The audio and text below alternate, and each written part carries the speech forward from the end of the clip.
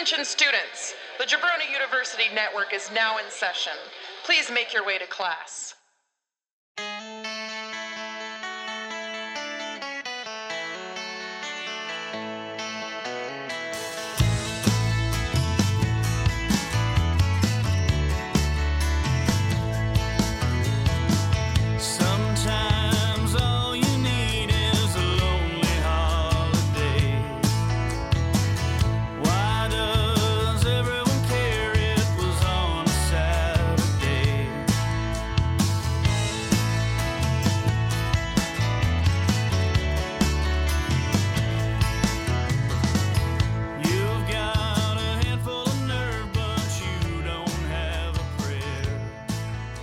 Okay, our guest this week is somebody that was brought up to me more than once saying, get this dude on the show. You got to talk to him. You got to talk to him.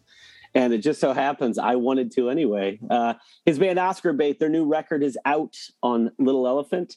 And you guys are familiar with Oscar Bait. You're familiar with him. Jim Howes, how are you? Welcome to Why Do We Ever Meet? I'm doing great, Wes. Thanks for having me, man. Of course, dude. Of course. So what's interesting is you and I are from the same area. That is a fact. We are Northwest Ohioans. Yep, 419 for life. That's 419 right. until I fucking die. That's right, man.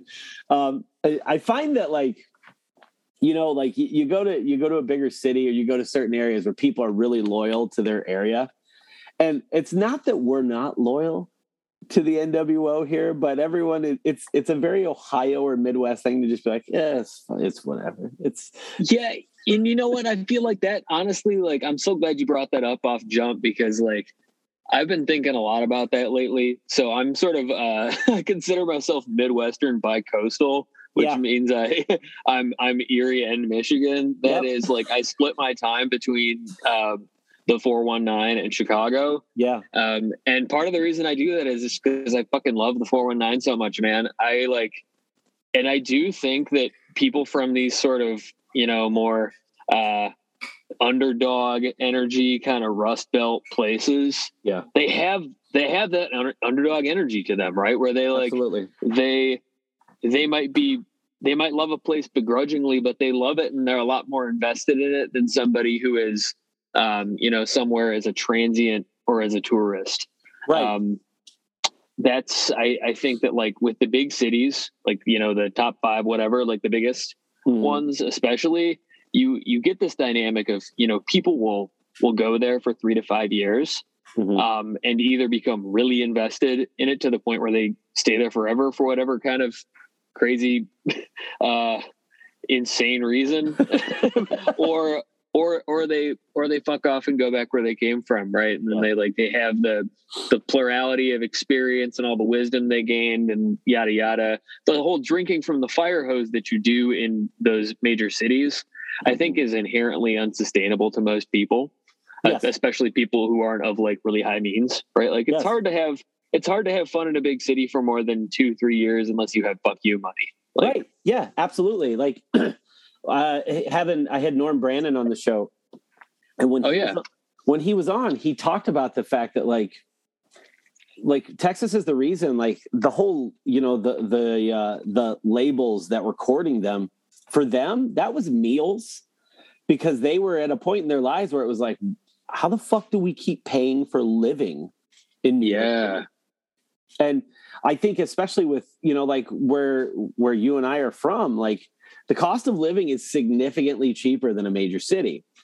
And sure is. You've lived in that sort of, I don't want to say a fixed economic scenario, but it's kind of a fixed scenario where that inflation only affects these sort of areas so much.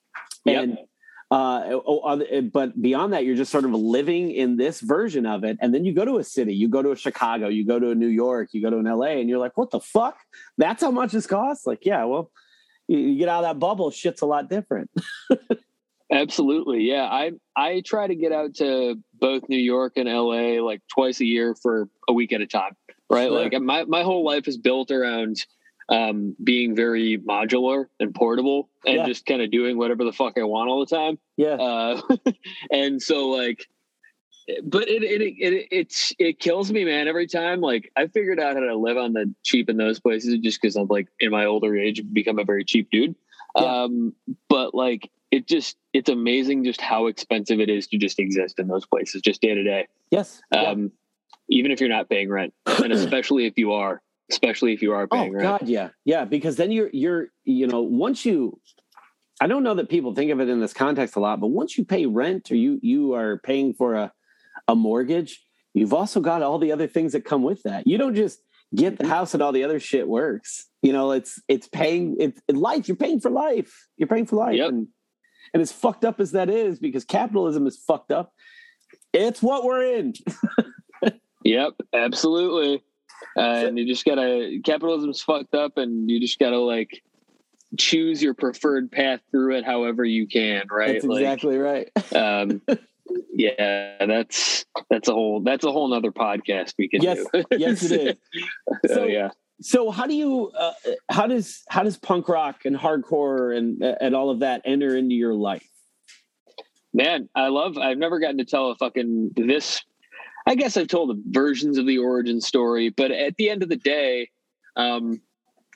my path into it is sort of like a 1-2 punch. Like everybody, so I was born in 1989. Full disclosure, I'm oldish. But like everybody in my immediate age cohort seems to say, it was the Tony Hawk's Pro Skater games that were my first on ramp to punk. Hardcore, heavy music in general. Absolutely. That I hear that from almost anyone I speak to that's of your age, of your generation. That's the gateway. Yeah. Now, I think the more interesting part, the part that had a more unique and lasting effect on me was that right around that same time, like right around like 2000, 2001, mm-hmm. I got into I started riding BMX. I was a pretty avid BMX dude for about 4 or 5 years there in my early teens. And BMX video soundtracks were like the huge on-ramp. And that was how I discovered like all the good shit, right? Like that's how I discovered the A-Team stuff. Like immediately got on-ramps to like Hot Water and Cave In and Sam I Am and Grade and all this really, really dope stuff. Yeah. And in a way, Wes, I'm thankful for that because I feel like a lot of people have this necessary phase of their musical coming of age where they have to, wade around in a lot of, mall punk, for lack of better words, right? Like, I feel like most other people that I know have like a really pronounced like epithet phase, right? And there's some great shit on those labels, but like that was very much a part of the ecosystem that I feel like I got to largely sidestep because I had these like beautifully curated BMX video soundtracks out of the gate,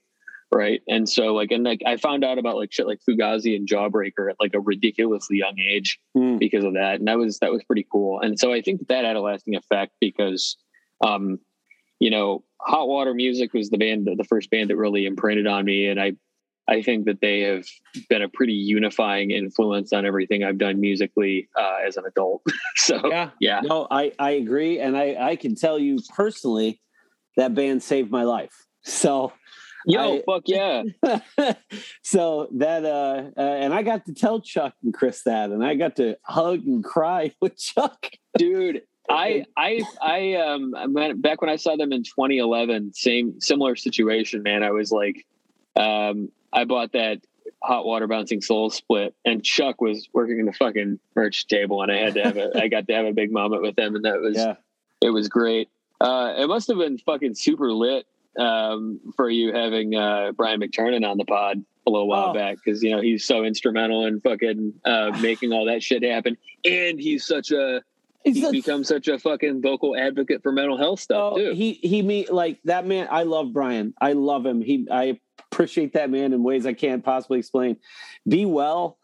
That band is literally like after my therapy sessions, I put on The Weight and the Cost and I go take a walk because that record helps me exercise a lot of these emotions. I am like, we're talking about Hot Water, and it's funny because, and particularly with mental health, there are bands like that like there's an earnestness to bands like, like you mentioned, like the difference between Tony Hawk Pro Skater soundtrack as opposed to like a BMX video soundtrack is that you're going to get a little more of the raw stuff, like the stuff that like totally the Hot Water Music, the Sam I Ams, those bands that are like instrumental in my life. And it, have still to this day, I mean, I'll be 42 in a couple weeks, and those bands are still. You look great, man. Oh, thanks, man. You look like you're in your early 30s. What the fuck? I had no idea. God, I got 10 years. You said 89. I was like, I got 10 years or something. Yeah.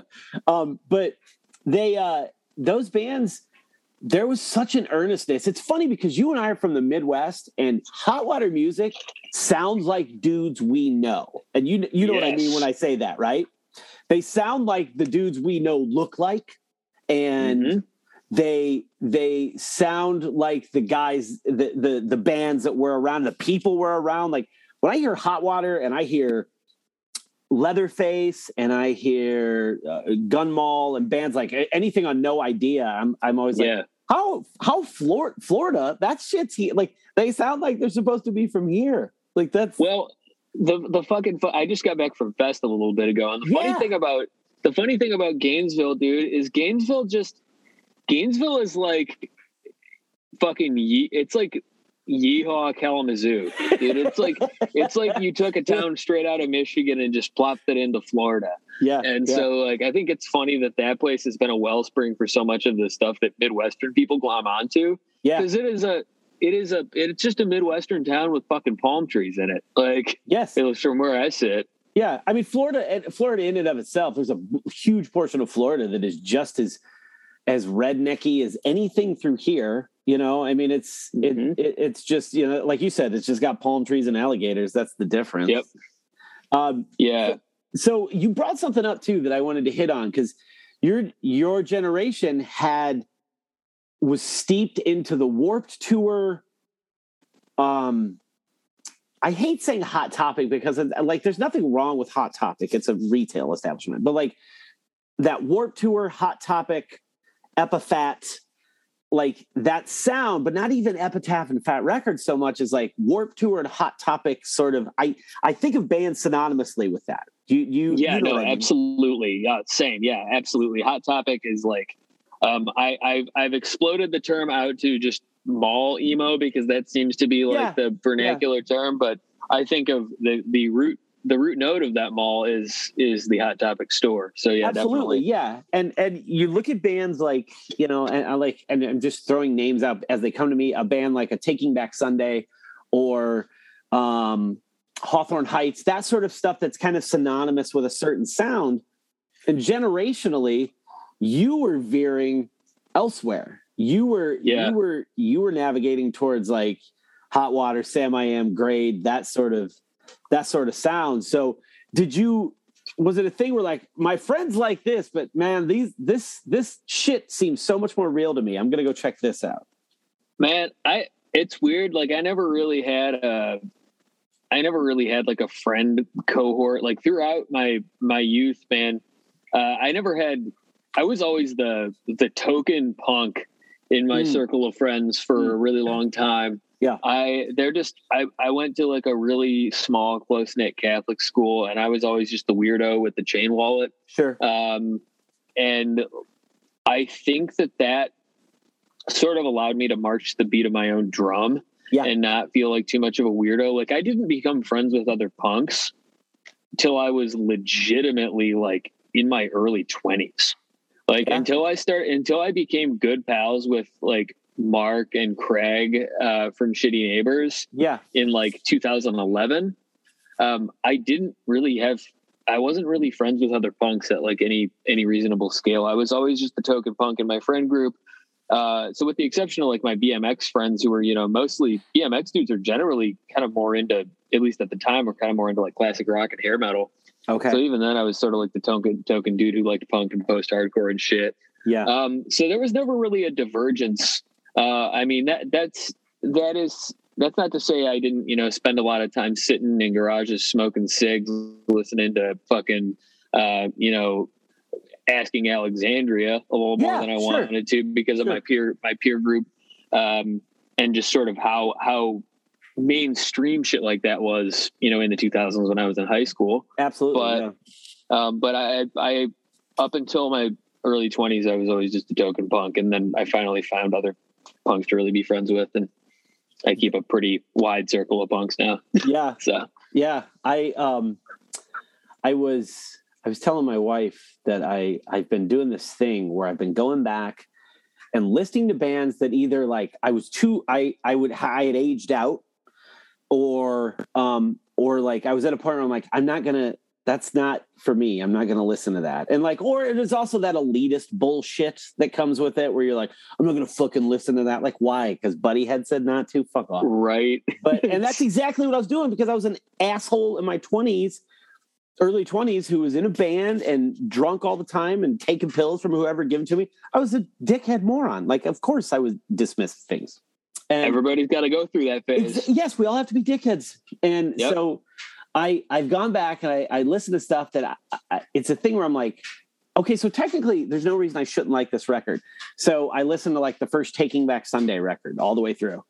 And I was like, okay. All right. Okay. Dude, yeah. It's a good record. An absolutely god tier record. And you know what? It's proving out. It took a long time for that record to prove out to be really influential, but it is now proving out to be very fucking influential, because you're seeing this entire wave of melodic bands come out of Long Island now that are, like Gen Z kids who grew up on Taking Back Sunday and Silent Majority and just want to sound like those bands and Movie Life, right? And absolutely. Yeah. Oh, Vinny. Yeah, of course. Yeah, Vinny. Vinny also talking of fucking people in the music business who are nice as fuck. Vinny is the nicest dude in the goddamn biz, hands down. We're trying to schedule him. It's our schedule. Like, we've had a hard time. We keep missing, but I'm going to get him on here. Fucking nicest guy I've ever met in music, man. Real sweetheart. So yeah, like Taking Back Sunday, I listen to that now and I'm like, this is great. This is a great fucking record. And then I'll like, so one band I've never dug, and I'm supposed to, and I've never liked Thursday. And I went back and I'm like, I'm going to try it again. And I listened and I stripped everything away. I'm going to like take the biases away of like Norman Brandon is playing guitar for them right now. So I should love them because Texas is the reason is, it's part of the fiber of who I am. Yeah. And I listened to it and I just can't. It's his vocal. It doesn't work for me. And I feel terrible, but it doesn't work for me.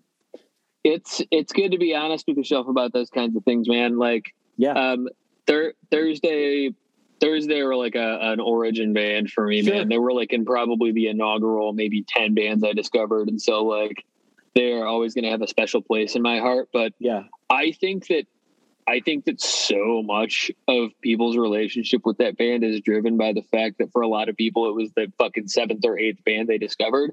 Yes. And like, especially for people in my age cohort, like, Folk Collapse and War All the Time were foundational records. Absolutely. Like, those fucking records were the soundtrack to like the summer after middle school for me. Right. And I think like a lot of people had really similar experiences with stuff from that era. And so I think Thursday falls in that tent.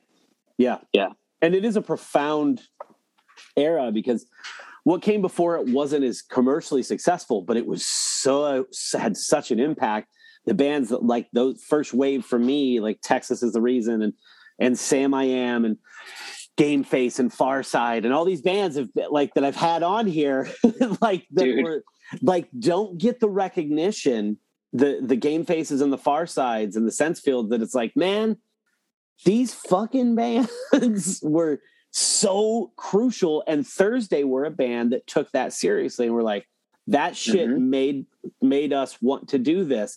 And that is where, even if I don't listen to their records, I'm always going to have a great deal of respect for Thursday because of where they came from, what their influences were, and honestly, like contributions to music. They're a great band.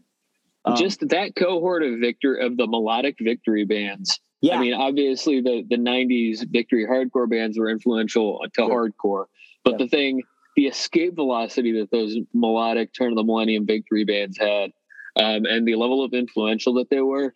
I talk to people about Grade all the time, and I'm like, y'all motherfuckers realize that, like, if Grade hadn't made Under the Radar, modern music would sound way different. I agree with you. I agree. They were the band that they were the first band on an elevated platform do screaming and clean singing in one band. Absolutely. And in the same song.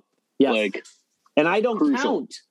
Like, I know people throw out some of those hardcore bands like Mouthpiece or Turning Point or Fast Break that had that kind of clean, but that was more of a yell. There wasn't a lot of screaming going on in those bands. And Grade's not a name that comes up nearly enough, but Under the Radar is like, why does Fucked Up work? Probably like when I think of Damien's vocal with Fucked Up, Grade is that record kind of gives you the path to do that. Yeah.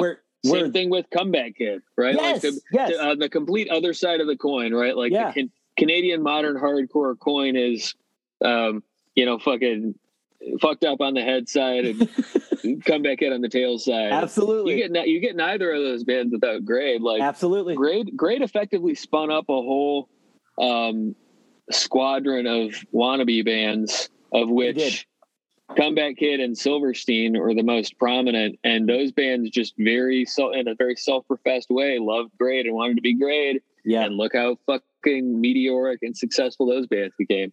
I think about those bands because I feel like it says something about me that those bands are my favorites, the first ones in the door. Because it's like, but they didn't sell as many records, and it like I'm like, is that an extension of who I am? As like, never quite got there, guy. Like, I don't know. My gosh, I think that same thing about myself all the time. So you get what you're I mean. In good company. Good, good. So when do you start picking up instruments and going, okay, yeah, let's do this?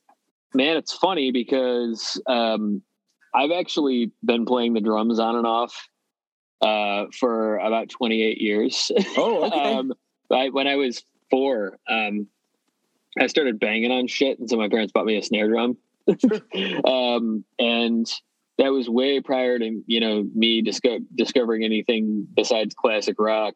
Right. That being said, I really liked the Who and Cream, and had some good foundational drummers. Yeah, that is to say, I'm a drummer at my core.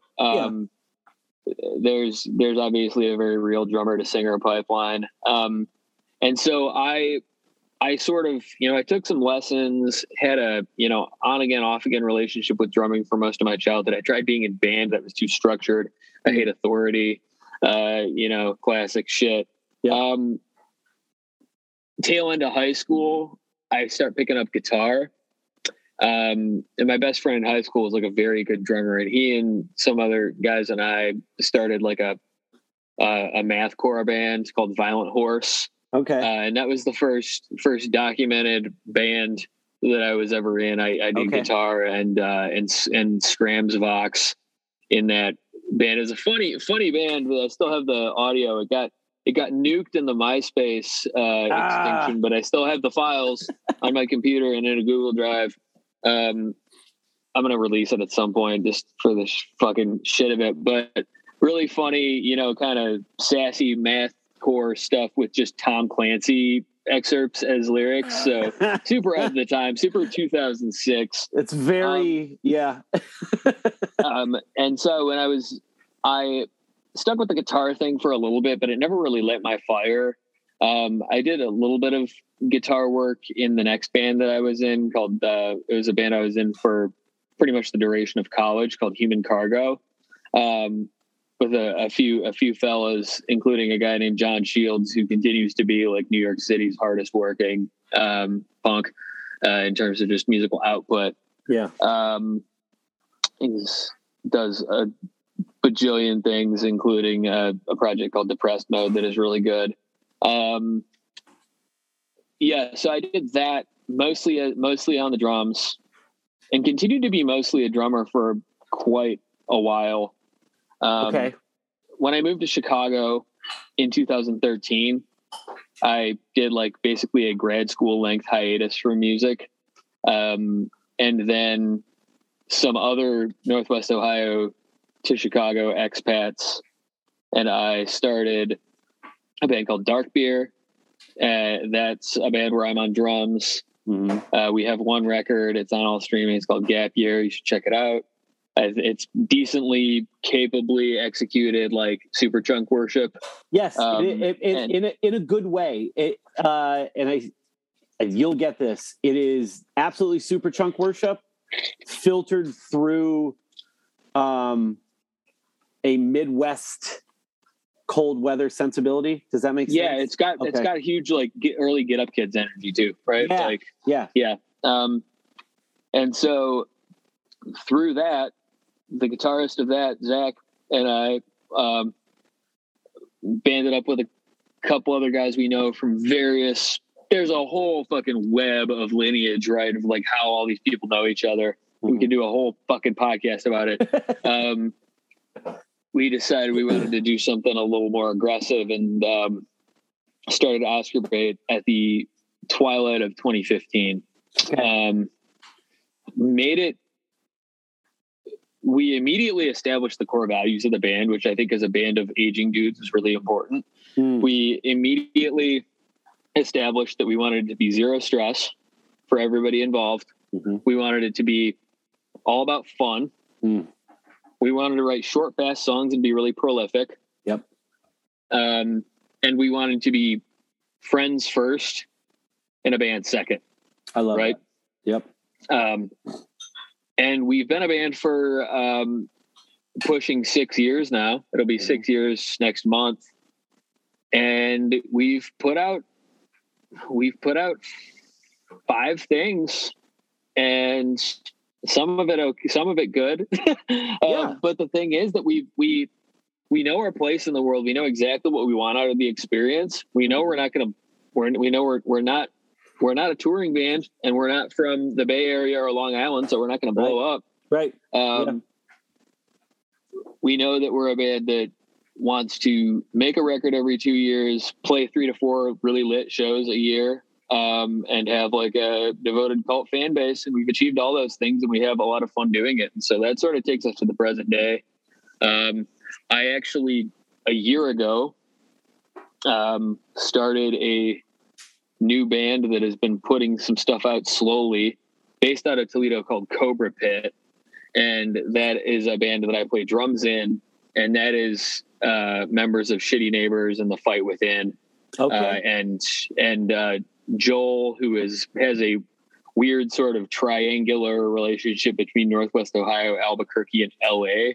He was in a daisy chain of projects out in LA, No State, Nine Necks, things like that. So if you happen to have heard of those bands, yeah, Joel's in Cobra Pit now, and he's like the main songwriter and vocalist. And that's been really fun. We've been, recording little 2-banger singles with JC Griffin over at Lake Bottom on the west side of Toledo, and having a lot of fun doing it. Played a few shows, played a really lit show at Ottawa Tavern last month, the House Tours record release. Yes. Want to keep doing stuff, in talks to put on some really cool shit early in the year. And Oscar Bait just nailed down, and this is my first time going public with this information, and so I hope I don't get fucking hosed for it. We're going to be having our record release show February 19th at the Cobra Lounge in Chicago. It's a joint effort with Soothsayer, Hot Sauce, our biggest homies.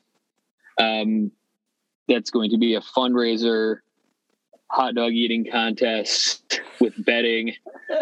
Proceeds benefit this really, really cool organization called My Block, My Hood, My City.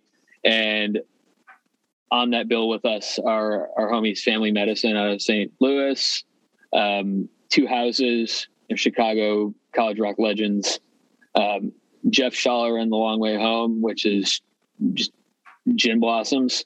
And nice. And we've got Nora Marks, who are this really cool Joyce Manor sounding band out of Chicago. We ride super hard for. They're really good friends of ours. So that was a lot of clap trap, but all useful information, I think. Very and useful. Probably the chase we were trying to cut to anyway. So no, it's very exciting. So there's a connection here, like between Shitty Neighbors, Oscar Bait, Little Elephant. Like there's this weird now circuit of you guys that are running kind of Chicago, Toledo back and forth. And what do you like in that too? Like what is causing that? Like is it just like is it the Midwest connectivity, or it's honestly a lot of it is predicated on the fact that Mark Metzger and I are best friends. Like that is really the engine of it. And Mark and I are both really make shit happen kind of guys. Yeah. And so Mark and I became super good pals shortly before I moved out to Chicago. And so we just maintained this rapport this entire time. Mm-hmm. And once I started doing bands, Zach is also a Northwest Ohio. He and I both went to Bowling Green. He was a generation behind me there, but he ended up out in Chicago not too long after me. Mm-hmm. And so he and I started doing bands together, and he had the connection to Little Elf and Shitty Neighbors, that whole ecosystem as well. Yeah. And we just decided, like, we want to bring you guys out to Chicago as much as possible. We want to establish, a regionality of the scene. Yeah. Right. I think what accelerates the matter is that we know hella people in Fort Wayne. Ryan Kerr is a really good buddy of ours. Great. Okay. He does super good. I nominally it's folk punk, but it's so much better than that. Really amazing dude. Check out Ryan Kerr. He's unfucking believable. He's just like this dude from rural Indiana near Fort Wayne who just like has this enormous family and just does whatever the fuck he wants. He's amazing. I love that. And also Brandon, the drummer in Oscar Bait, drums in a band called Lost Years. It's based out of Gary. Okay. And so there is just sort of this kind of chain of connection, ranging from Chicago now all the way to Cleveland, because Zach and his wife, in the middle of the pandemic, bought a house in Lakewood. And so there's a contingent of very familiar with Lakewood in Cleveland too. And Adam, the vocalist of Dark Beer, also lives in Cleveland. So we're basically just trying to build a snake across as much of the Rust Belt as we can, because I think that I've seen you see it all the time. Scenes benefit a lot from having strong regionality, right? Absolutely. It's one of the reasons that bands in the Bay Area or in like on the East Coast anywhere have a way, I don't want to say easier time, because there is always the grind, but there are way more opportunities to pop off. There are way more opportunities to actually work hard because the infrastructure exists. Right. And I think that it's so important to hold our spot in the world down and with pride, really do honest work to establish some regionality of a scene. Because one of the things that gets in the way of the Midwest is that we don't have any of these giant regional mega scenes. No. And that we really would benefit from it. So slowly but surely trying to contribute to that in as profound and honest a way as possible. And excited to see what the future holds for that. And what I like about it too is it reminds me a lot of like when you think of like the previous generations of like, whether it's the Touch and Go Records thing or the Necros, Misfits, Negative Approach, like that whole connection there, like it's a very similar thing. And I think it's exciting to know that like there's these bands that are doing it and building building their own pipeline that they can travel back and forth through and not giving a fuck about any of the noise on the outside of the pipe. And I got to tell you, like, whenever because I've mentioned several of the people have been guests on here. I've mentioned Oscar Bate and Shitty Neighbors too, because I can tell you as a guy who's got a few years on you, Oscar Bate and Shitty Neighbors just give me all of these warm, beautiful feelings. That's amazing to hear because, I think that, Shitty Neighbors are my fucking straight up my favorite band. Sure, man. Like putting friendship biases aside, it doesn't matter that I got a decade plus of friendship under my belt with those dudes. Like they're great dudes. For as much as I like them as dudes, they're an incredible band. And so to be mentioned in the same breath as them is very cool. Yeah. And I will say too, that I always claim you guys as one of ours, Oscar Bate. Dude. Even like I claim you guys as like, that's one of our bands. They're from here. No, well, I mean, we ostensibly are, right? Because Zach and I met in Northwest Ohio. And so like that is ultimately the genesis of where we're from. When you think of like when you come back here or play in this area, what bands, Shitty Neighbors aside, obviously, what bands do you think are like really great representations of like the Toledo, Bowling Green, Northwest Ohio scene or area? Because we can't call it a scene per se. It's not one of these things where it's like, hey, Lifetime was from here and now there's a million bands. Like it's different. It's not the same. Right. No, I mean, I think that as far as, obviously the band that are the top of the masthead hometown heroes are obviously Citizen, right? Of course. Yeah. No question about that. And it's cool because they ultimately came up through the same infrastructure that everybody else did. Yeah. And now that they're really starting to, like, Nick is booking shows at the Ottawa Tavern and stuff, and they're really starting to be able to contribute in a profound way to the scene, which is really cool. They did that super cool Adam Street Block Party thing in September. Yeah. That was a super lit time. The beautiful thing about Northwest Ohio right now is that it's a microcosm of, punk and heavy music in general, because there is something pretty good for just about everybody, right? Like, you have fucking everything from Humid, who play like, they're like dudes in their early 20s playing stuff that sounds like Dead Guy. Right. You have Hanging Fortress, which is like, and Mutilatred, who both play like different flavors of death metal. Mm-hmm. You've got Take Weight, they have overlapping members with a few other bands, including Shitty Neighbors, and they play stuff that sounds like sort of like a more skate punk version of Good Clean Fun. Sure. I really, really enjoy house tours. They're holding down like the twinkly kind of classically Midwestern emo contingent. Sure. Of sound. Another sort of newer wave, Gen Z band that I've gotten super tight with is Nicotinated. They're based out of Adrian, Michigan. Okay. And so they've been really, really fun I'm looking forward to booking some shows with them soon. And, like, that only scratches the surface. Bone Folder. Yeah. Obviously a really great example, Outside. And, every band I've mentioned, if you haven't listened to them and checked them out, every band I've mentioned sounds wildly different from each other. Yes. Yes. And what I'm looking forward to, that's to say nothing of, there's just so much good stuff. I couldn't even mention it all in close to one breath. Right. It's a very, very cool time to have any kind of claim on this area. Like, there is some incredibly lit stuff happening, and I genuinely think this is only the beginning. I'm very excited to see what happens.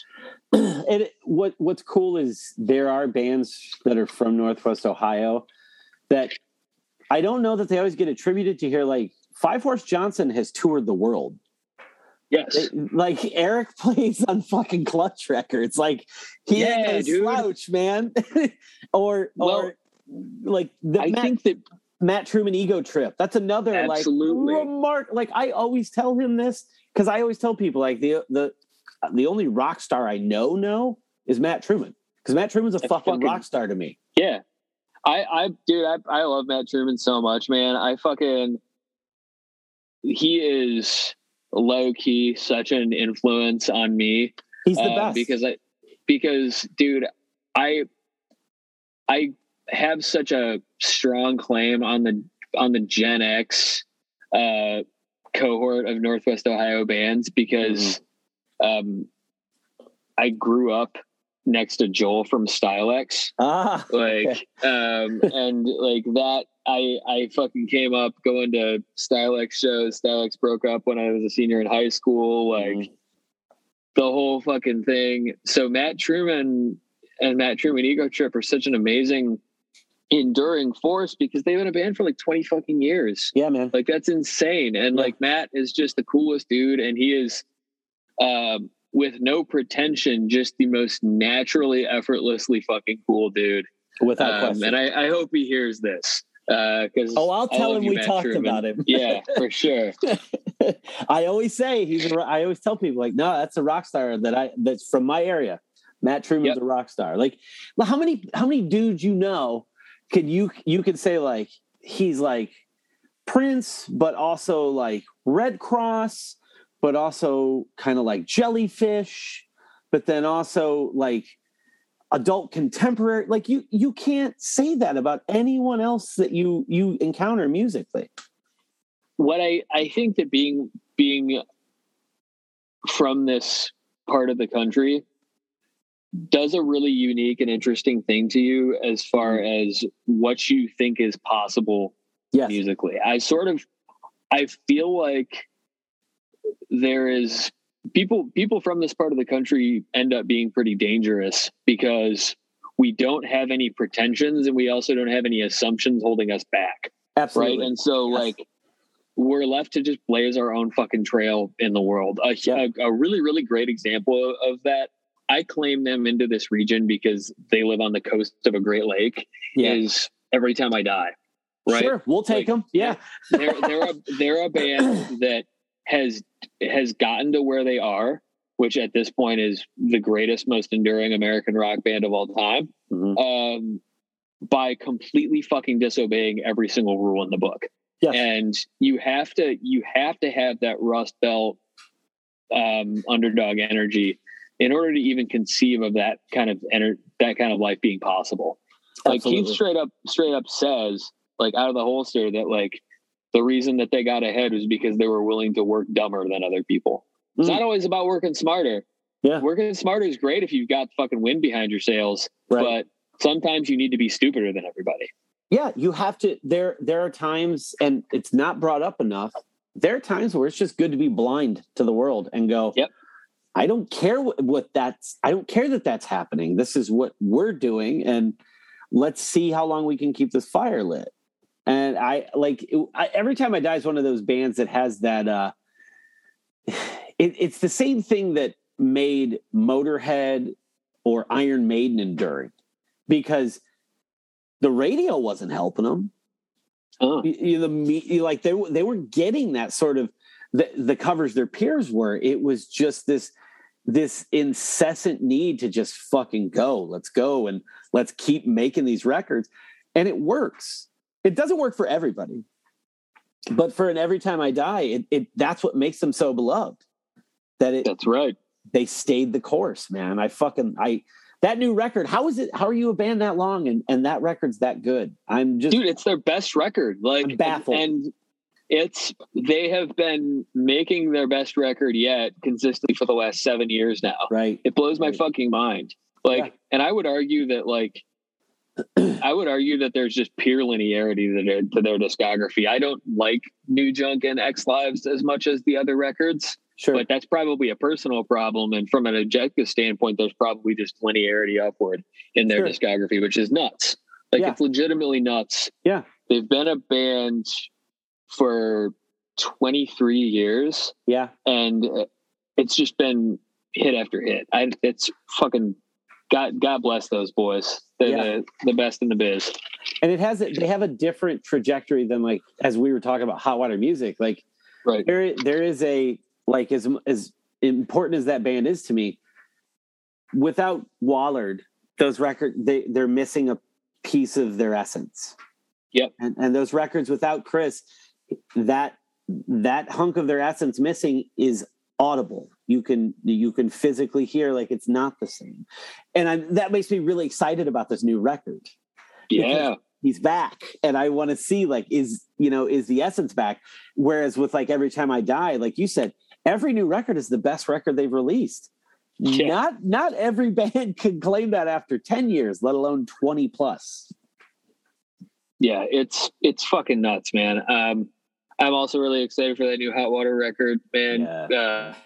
That I will say that I saw them twice at Fest because I had to. Yeah. Opportunity strikes to see Hot Water live twice in a weekend. You got to do it. And it was my first time seeing the Cresswell variant of Hot Water live, and I got to say that fucking Cresswell does an incredible job.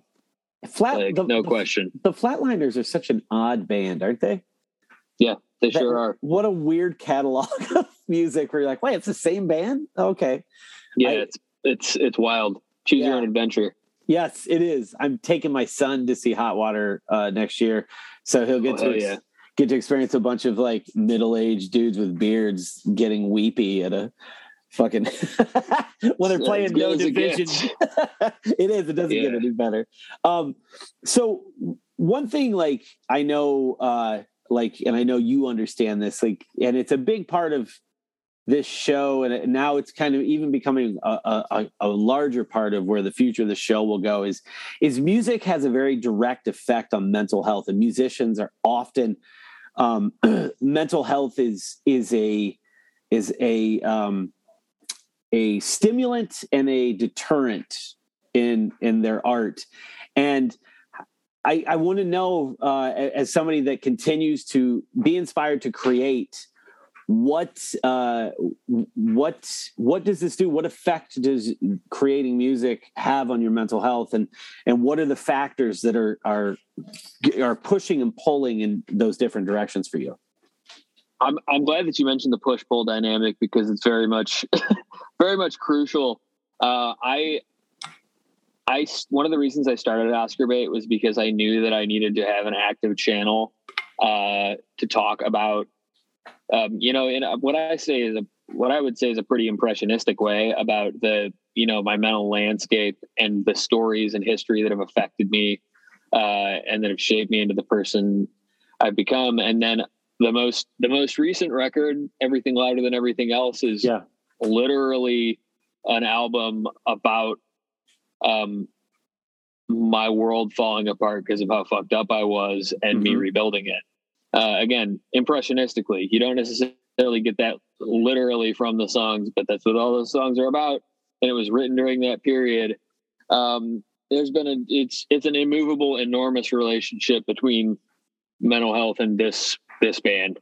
And I'm so thankful for Zach and Brandon and Nick, because they've, in this very mutualistic, very symbiotic relationship that we have as a band, they've given me the platform and the opportunity to talk about the, very complicated and lonely path that I've been on as a guy, who is in recovery from both, bipolar disorder and alcoholism, right? And just being a balls to the wall addict in general. They've given me a space, and this band has given me an opportunity and a platform to talk about that candidly. Right. However impressionistic and writerly I get, like, I'm getting those things out there, and that's an extremely meaningful channel. I obviously, like everybody who's into punk and hardcore, I got into it because I felt like a fucking weirdo. And it has certainly perpetuated me choosing the lifestyle and making all the, turns in the road that I have because of it, because of my commitment to it, has isolated me more and made me feel more like a weirdo. But the cool thing about being this pot committed to the music and the lifestyle is that you have a community. You never have to be alone. Yes. Right. And so I'm super thankful that we got to make this record, and I'm super thankful that, you know, some people are hearing it and receiving it, because this is, not only is this record an artist statement from us as a band, it's the most complete work we've put out. Yes. But it was an opportunity for me to talk as candidly as I could about the entire journey of basically dying and being reborn again, which is very much what 2018 to present has been. And so if you've listened to the record, if you haven't listened to the record yet, I encourage you to go into it with those ears, because it's me trying my best to be open and candid and say, like, if you're fucking feeling this way and going through some of this shit, like, you're certainly not alone, because I'm telling you these weird ass stories that couple in, and me telling you these stories should be inspiration for you to tell your own story about it as well. Right. And I love that you and you use your platforms, not just your music, you know, your social media presence, you do use to in between a barrage of memes that I like, that I soak in every day. You also do discuss sobriety. You address your sobriety, and sobriety as I know it for my friends that are clean and sober. Sobriety can be a very isolating place, and particularly it's the loneliest shit in the fucking world. Yes, and particularly in music, and particularly in our world, in punk and hardcore and emo and post-hardcore. Like, this world is a very, like, chemically driven world. Yeah, it's very, very gin soaked. Yes, it is. Put it that way. Yeah, and to address that from the perspective of this is a disease, and I have to take care of this disease. I have to take care of this illness. It's as I often say in terms of discussing mental health, people don't want to talk about it because it's not fun to talk about. It's ugly, and I don't want to talk about that. That's a fucking drag, man. Well, it's my fucking existence, and I live with this, and I think that you're using that platform, and with the new Oscar bait record, I think it does. It opens up anytime someone is willing to step up and say, like, hey, this is what I struggle with. It will affect at least one person that's seeing or hearing those words. For sure. Well, and that's been the coolest thing about, one of the reasons that I'm not candid about, much about my real life on social media, largely deliberately. I stay pretty shrouded in some level of mystery, but the one thing that I'm very mask off on main about is sobriety, because I cannot tell you how many fucking people have slid into my DMs being like, bro, like, let's talk. Yeah. And how many other people taking the journey, or even considering taking the journey, that I've inspired just by being candid.